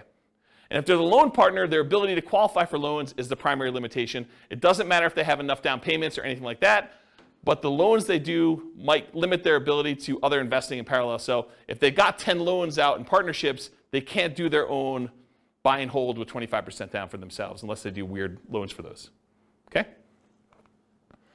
All right, some more changeable scenario assumptions. I modeled this for 60 years. I assume their effective income tax rate based on the $72,000 that they're earning is 17.85%. I assume 3% inflation. Yeah, I know. This is like a reasonable inflation number, not what we're seeing right now. Mortgage interest rates, same as previous classes. We're using a 4% yearly safe withdrawal rate, and we're saying that once they are earning $5,000 a month as their minimum target monthly income in retirement, and that does adjust up with inflation, but when they achieve that, then they're considered financially independent. So they're making $72,000 a year, which is $6,000 a month, and I'm saying $5,000 a month is their target. Why am I saying $5,000 is their target when they're currently earning $6,000? Anyone know? They're saving $1,000 a month. So in order to be financially independent, they don't need to have that savings amount as well. So this is how much they're living on. Okay? And then ideally, they want to make $10,000 a month. So we do the math for when they earn that as well, but not in this class. All right, so let's go talk about some results, and then I'll get into their partnership stuff. So these are summaries of some of the numbers from previous classes. So the first ones we're going to start with are the buy and hold ones. So they did no real estate at all. They only invested in stocks. It would take them 40.17 years to be financially independent. So 482 months. And the stock market, I think, is growing at 8%. We just assumed 8%. Does that seem reasonable for assumption for stock market? 8%. Is that what you use? We do it based off of a balanced portfolio in all cases, not necessarily just an all-stock portfolio, because like the S&P 500 return is 12%, but that's assuming that U.S. equity markets are going to perform the same way going forward that they always have. Yeah. So we don't have that assumption. So it's like it differs based on what percentage asset allocation they have? Yeah, exactly. Okay, so it could be whatever, but 8% seems like a reasonable number, somewhere in the ballpark. And no one knows what the future is going to be. I mean, 8% could be really, really high for what actually happens. It could be really, really low for what happens. Who knows? So 40.17 years, that's why we do Monte Carlo modeling in the advanced analysis that we do. This is all static. Whoa, it's really high. 40.17. So here's some other the buy and hold numbers modeled. I'm not going to go into like ridiculous detail, but this is the one for all stocks. That's 40.17 years. This is if they buy one owner-occupant property to live in, and then they do stocks. That turns out to be 33 years, it's a little bit faster. If they buy 20% down rentals or 25% down rentals or 15% down rentals, they're going to buy 10 of those. It changes the time. 31.42 years for 20% down, 28.67 for 25% down, and 33.5 for 15% down. And then we say, what if they buy an owner-occupant property, but then they buy 15% down rentals or 20% down rentals or 25% down rentals? Those are all the ones where that they buy an owner-occupant property first, and then they buy their rentals. What if they do short-term rentals? Those are a little bit faster, 24.67 years. 23.67 and 24.67 depending on how much they put down. So a little bit faster to do short-term rentals. And then what if they buy an owner-occupant property and then do short-term rentals? Those are a little bit longer. So those would take a little bit longer if they decide to do that. Any questions on these? This is what we covered in the buy and hold class. So if you really want to know a deep dive into this particular slide, that was like 2 hours on buy and hold. Any questions? Cool. What if they do nomad? So the nomad strategy, for those that don't know, you buy a property as an owner-occupant, you move in, and you live there for a year. At the end of the year, when your agreement with the lender is up, because basically when you get the loan for an owner-occupant, you agree to live there for a year. Once that year is up, you can convert the property to a rental and buy another owner-occupant property. So in a lot of cases, the nomads are putting 5% down, moving into a property, living there for a year, getting really good owner-occupant financing rates, putting minimal amount down. They're living in the property for a year. They have PMI, but even with the PMI, the rate's better. So they're living in the property for a year, then they convert it to a rental. They repeat this process until they have the number of rentals that they want, and that's the strategy to do it. So if you imagine for a minute, instead of having to come up with 20% down in order to buy a rental property, you could buy 4 with 5% down with the same amount of down payment. So you basically acquire 8 rental properties with down payments for 2. Think about it that way, okay? So when they do the nomad strategy, they buy with 10 properties with 5% down. It's 26.5 years. If they buy 10 fixer-upper nomads, properties that need a little bit of work, it's 19.58 years. They buy 10 nomad properties where they have their kids move in on their behalf because they don't want to move into a property every year, but they've got college-age kids. And so basically when their kids go to college, they co-sign a loan for their kids in college where they're buying it together. The kid lives in the property for the year, and then at the end of the year, they move into the next property. So while they're at university, them and their parents acquire 4 nomad properties that way. They got 2 kids, that gets them 8. So they can kind of do this as nomad by proxy. Yeah, Ben? Just a question on the fixer-upper nomad. Yep. What's the discount rate? Yeah, I knew you were going to ask me something like that. The fixer-upper nomad class, I went into the details, but I don't remember. And it's hard for me to keep track of all these numbers because not only am I doing prep for these classes, I'm doing like individual podcasts and stuff for myself, and so I don't remember. Maybe 10%? I don't remember. But it was like a number where they got a big discount, but then they also had to come up with the money to do the fix-up themselves. So it was like a weird net discount, but I don't remember what the exact was. But it wasn't crazy. It wasn't like a really ridiculously aggressive assumption. I remember thinking this seems really reasonable. Partially because it needed to be a property that was in good enough condition where they could move in and get the regular financing. Yeah. But go watch that class. Yeah. It's on the podcast. So we did that. We did nomad with short-term rentals. So they basically move into a property, live there for a year, and then when they move out, they do short-term rentals with it instead of doing long-term leases. And that takes 12.67 years. If they do house hacking, so they move into a property and they get a roommate while they're living there, or they get 2 roommates, or they get 3 roommates, or they get 4 roommates, or they buy a duplex of some sort and they kind of do that, or a triplex or a fourplex. And so we've got all the different house hacking variations there, ranging from 21.83 years to 16.67. Or if they do nomad with lease options, or if you're a real estate agent, the ultimate real estate agent retirement plan of doing nomad and moving into properties and getting a rebate on your down payment because you got paid a commission when you move in. So there's like a strategy for doing nomad where you have a real estate license and you could really minimize how much you need in order to do that strategy. So we cover that in there too, but here's the nomad stuff summarized. Okay? Here's house hacking summarized. I'm not going to go on all these, but it's all different variations of house hacking. Buying a property with 1 roommate or 2 roommates or 3 roommates or 4 roommates and different down payments, 20% down, or I think actually we did all 5% down. So I don't remember what we did here, but all the numbers are there. Go listen to the house hacking class for details. This is the BRRRR class, buying a property, rehabbing the property, renting the property out, and then refinancing to try to pull out either all your money or as much of your money as you can, leaving minimal in the deal. That's what the BRRRR strategy is about, and then you can use that money again to go buy the next one. So buying a BRRRR with 10% down, leaving 10% in the deal, BRRRR with 5% down, leaving 5% in the deal, and then BRRRR where you're able to get nothing down. So the nothing down one's 14.67 years. If you have to leave 10% in the deal, it's 21.67 for Norma doing that with the assumptions we talked about. Any questions on this? Cool. Here's all the stuff on quick turning and flipping. Doing $25,000 net flips every 6 months, or doing it every 9 months, or doing it every year, doing live-in flips.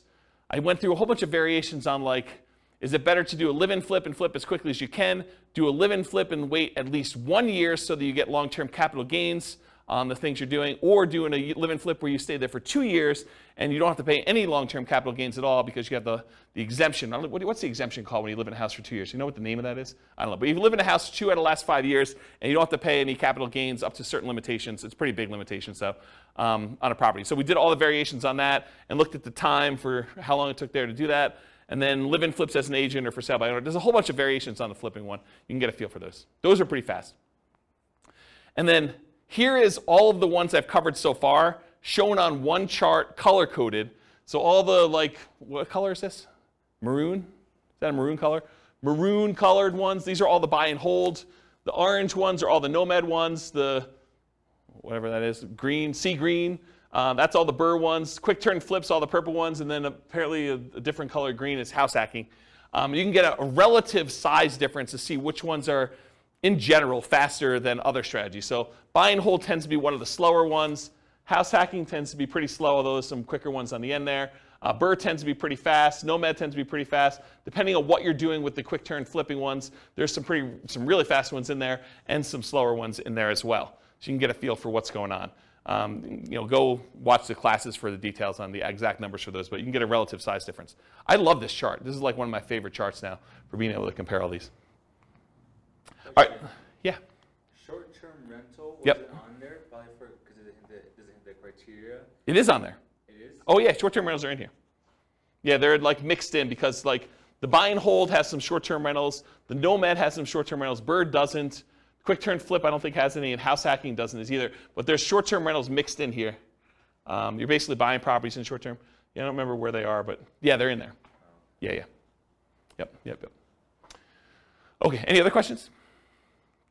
All right, so creative financing, this was last week, right? Like everything's merging together. So last week was creative financing. This is buying creative financing with 1 month reserves all the way through to 6 months reserves. Everything from as quick as 8.83 years all the way up to 17.42 years for doing creative financing. If you do creative financing and you do thousands of dollars in reserves, 10K, 20K, 30K, 40K, 50K, it shows the times for those instead of months of reserves. And then creative financing with different discounts at purchase. So if you get a 10% discount, 12% discount, I think this must be 6% discount, and this is 8% discount. It shows you the amount of time it takes based on the discount you get with creative financing. And then by holding period, by how long you're buying for. So this is if you're buying for, I think, 10 years, this is for 15 years, and this is for 5 years. So this is how long you're doing creative financing deals before you stop. And it ranges everything from 12.67 years all the way up to 34.83, depending on how long you do it for. And then I added in the creative financing ones all right here in red. So it's the same stuff we had before, I just added this one in there so you can get a comparison size-wise. Creative financing is really fast. It's also a very active strategy. So you can kind of get a feel for that. Any questions on this? Sweet. All right, so deal maker modeling assumptions. So now we're doing the deal maker syndicator person. I assume that the deal maker was able to negotiate 25% of the deal, 25% of the cash flow, 25% of the equity as their payment for doing the deal. So Bill, to answer your question as to what I think is reasonable, pulled it out of the air. 25% for the deal maker syndicator for doing all that work. Okay. There's some like, I don't know, almost like proxies for like what's going on there. Like property management's 10% of gross rents. So you can figure out like what that is as a percentage of real cash flow and what that is as a percentage of equity at the end. And you can kind of get just a corollary for just property management as like that there. But then there's other stuff you're doing as well, like managing the partnership and acquiring the deal. And so, I don't know, you could sort of do that. But anyway, 25% of the deal, 25% of cash flow and equity. They're acquiring the deal. They're doing property management. They're also managing the partnership. They're disposing of the deal, although it's not modeled, because I assume that they hold it forever. And none of their own money is in the deal. Instead, they're investing their money in stocks at 8% per year instead. And they're not limited by debt to income or money. They don't need to have debt to income because they're not qualified for loans. They don't need to have any money because they're using a money partner to do these. 25% of the deal. How long does it take? If they do a deal every 12 months, 10 total, it takes them 21 years to be financially independent using those assumptions, where they're getting 25% of the deal. If they do a deal every 6 months and they do 10 deals, so they do it for 5 years, 19.67 years in order to be financially independent. If they do a deal every 6 months and they do 20 deals, because they're not limited by the number of deals they could do, doesn't matter what their DTI is, doesn't matter how many loans they have, doesn't matter how much money they have for down payments, so they could do 20, right? Just a matter of them managing 20 partnerships. That would take them 14.67 years for doing that, okay? Any questions on this? This is the deal maker syndicator role. Okay. Loan partner modeling assumptions. Again, I assume that they were able to negotiate 25% of the deal, 25% of the cash flow and equity for being the signer on that loan. Again, it's arbitrary. It's negotiated. They are personally guaranteeing the loan. None of their own money in the deal. Their money is invested in stocks at 8%. They're limited by debt to income. So they can't do 10 on day one. They don't have enough income to support it with low cash flow. But if they're doing it over time, their cash flow improves and they can qualify for more. They have to find the partnerships where they can get 25% for signing for the loan. That's another limitation they have. And they're limited by the number of loan spots. They can get 10 non-owner occupant 30-year fixed rate loans total. So they can't do 20. Looks very similar to Dealmaker Syndicator, except they can't go above 10 deals because of loan spots. So they're both doing 25%. They don't have a money limitation, so it looks a lot like the deal syndicator because they're using like almost an unused asset, their ability to get a loan. They're not using money to do it, right? So I added these two on the bottom, but it looks exactly like if they did 10, just like the deal syndicator, the Dealmaker syndicator, 21 years for both of those. And if they do a deal every 6 months, they do 10 total, it's 19.67. They can't do the 20 though. They can't get 20, 30-year fixed rate financing loans. So that's why there's not a third one here. Any questions on that? Covered Dealmaker syndicator, I've covered loan partner. Okay. Money partner, modeling assumptions. They own 50% of the deal. 50% of the cash flow and equity in the property. They're putting up all the cash required to do the deal, 25% down, closing costs, reserves, etc. It's a passive investment for them. Only their money's in the deal. They're not doing any work or signing for the loan. They're limited by the money and finding the partnerships where they can get 50% by putting up the money. We modeled this 2 different ways. And of all the ones, I think this is the worst modeled, in my opinion, which I can go into detail some other time. As 50% of the property based on when they'll have enough to do a full 25% down payment, closing costs, and reserves. So it takes time to do that. And then as 10% return on all their money instead of 8%. So you could look at this, someone decides to do a money partner, and instead of actually modeling it as I own part of this property and I'm looking at cash flow, what if we just said, because you've got POPs in there and everything else, maybe you're able to overall get a 10% overall return on your money. The challenge with this, and I'll draw this on the board, is what does your return look like over time on a rental property? So this is time, and this is like your percentage return. Does the return you're earning, and this is return on equity, right? Because it's the amount of money you have tied up in the deal. Okay, so return on equity. So the amount of money you have in a deal, what is your return the longer you own an investment, a rental property? It drops. And that's counterintuitive to a lot of people because they think my cash flow is improving, my appreciation dollar amount is improving, my amount that I'm getting from the tax benefits, my depreciation is fixed for 27 and a half years, then it goes to 0. So that doesn't improve over time. And the amount I'm paying down the debt, well, that increases a little bit. It's increasing, but it's really increasing at a relatively slow rate, and it goes to 0 after the loan's paid off. So you'd think to yourself, hey, appreciation's going up, cash flow's going up, debt pay down's going up a little bit until it goes to 0, and depreciation's fixed. You would think that your return is going up over time, but it's not. The dollar amount you're making on the investment is going up, but the amount you have in equity is also growing. And the amount you have in equity is growing faster than the amount of your return is growing. So what tends to happen to your return over time is it tends to go down, and then it becomes asymptotic to what numbers? Anyone know? Anyone know what this number is right here, like at the low? Once a loan is paid off and once depreciation has gone away, what does it actually equal? It equals cap rate plus your raw appreciation rate. So it's whatever the cap rate is in the property, which is your return and cash flow of a property that doesn't have a loan, plus whatever your raw appreciation number is. So if properties are going up 3% a year and your cap rate's 5%, this is 8%. So your return approaches whatever your cap rate plus your appreciation number is at the bottom here. And it starts off really high. Your return on the equity you have starts off at the highest it is. And then your return goes down over time. So the longer you hold your investment, the lower the return you're getting on that investment is.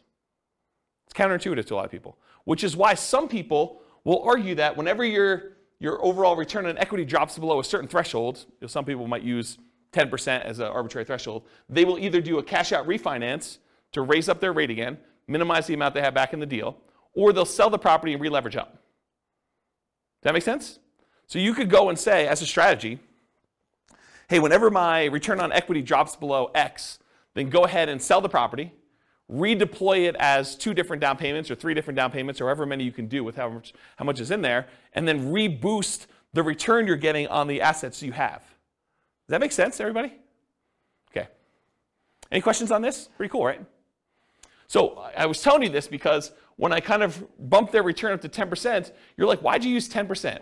Well, because I think rental properties, especially leveraged rental properties, can beat a 8% return, right? Typically. Although in this case they only own half, but it could beat a 8% return from the stock market, in most cases leveraged. But over time though, this goes pretty low. You know, if you really only have 5% cap rate properties and a 3% appreciation rate, it really literally is going to 8%. And if you're a money partner and you own half of this property, you're getting 4 on your money. So you'll probably want to get out of this deal at some point or refinance out and have less in the deal so that your return on the money you have invested is higher. So I used 10 because I picked it. I went and I actually looked at the average for the first, I think, 10 years, and it was higher than that, but not much. But you can go look at those numbers on there. Okay? So I'm going to model it 2 ways. I'm going to model it where they own 50% of the rental, but they put down the whole down payment. I'm going to model it where they put 10% return on all their money. So instead of the stock market money that they were earning 8%, I'm just going to say it's earning 10. And we'll look at the difference between those two. So these are the two. If they own 50% of the properties, it takes 46.8 years, 46.08 years. If they get 10% return on their money instead of 8%, it's 33.17 years. So pretty slow compared to the other strategies. Okay? Any questions on Money Partner? So I just added in the partnerships over here so you could see relative sizes, sort of in the middle. I mean, it's not like, you know, creative financing low or, you know, even some of the flip type low, but, you know, it's on par with a lot of the nomad strategies. You know, a little faster, a little slower, depending on which one you're comparing it to. It's definitely faster than buy and hold, faster than house hacking. To kind of give you a feel, relative sizes. Is that helpful? Okay. So in conclusion, the assumptions you use for modeling matter a lot. You know, if we change what you're doing as your role as a partner, if we change, you know, the number or frequency that you buy, if we go from buying 10 to 20 or buying only 5, or the size of the deal that you do, how big of a discount you get if you're getting discount on deals, or what your profit is on a deal, or what your cash flow is on a deal, what the market conditions are, you know, what we use for appreciation rate or rent appreciation rate, or the price of the properties even, interest rates, you know, we get lower interest rate, higher interest rate, rents on the property, vacancy, maintenance, property management, taxes, insurance. All of these assumptions matter, and they're going to matter a lot. It's going to impact what you do. Also your stock market rate of return, or what you're investing in and what its risk profile is. And then what you set your target monthly income retirement is, both your minimum and ideal. If you have a higher number, it may take you a lot longer or a lot shorter, depending on what you do. And then what you use for your safe withdrawal rate, what you believe is a reasonable safe withdrawal rate to use there. And then the strategies that work best in your market may differ. So maybe it's better to buy and hold, or short-term rentals, or house hacking, or creative financing in your market because it's different, right? So it could be better or worse depending on that. You got to do the math for your own situation. And then because I'm trying to do this recordings for all the different cities in the US, if you go to realestatefinancialplanner.com/model rather, for realestatefinancialplanner.com/model, I'm trying to do, it's not done yet, but all of these scenarios for all the different classes for every city using their city's prices and taxes and insurance and rents and everything else, so that you can go say, I'm going to copy this one because it's closest to where I live and it's most similar, and then I'll just change some of the assumptions for what's going on, so you can just change whatever you want to do for you. Any final questions? Because that's all I got. Yeah, Bill. So how do the partners benefit from depreciation? Is it just the percentage of ownership? Is it passed, I guess that's a tax question. Yeah, that's a tax question. So the question was, how does the partners benefit depreciation? I don't do my own taxes. I have a CPA do it. But my understanding is that it's based on your ownership percentage. But I'm not 100% sure because I don't do that. And honestly, I was making too much money to take the depreciation benefit for many, many years. And this is probably the first year where I didn't. So I don't even know. I don't look at my taxes, honestly. That's unfortunate. But I guess you could add that into the model. I mean, it wouldn't be a mess, but for the... We do take that into account. Oh, okay. Yeah, we do model it. So you do get the depreciation benefit based on your ownership share. That's how I do model it. Yeah, but it's a relatively small number. Yeah. I mean, yeah. Yep. Any other questions? Is that helpful? Kind of a crazy class. Now you see the format right now. If you've been to other ones we've done, there it's like same format, but you now get to see it from different strategies, perspectives. Okay. No final questions? Question. Yeah, question. For someone who is new, how do you access those previous classes? They're on the podcast. Okay. Yep, they're on the podcast. Remember that city podcast one I was telling you about? Yep. So go look and click on a link for a podcast. All right, cool. Any other questions? Sweet, guys. Thanks for coming. I do appreciate it. I will talk to you all soon. Bye-bye for now. With home prices up, mortgage interest rates up, and rents up, but not quite enough to counteract the higher prices and interest rates.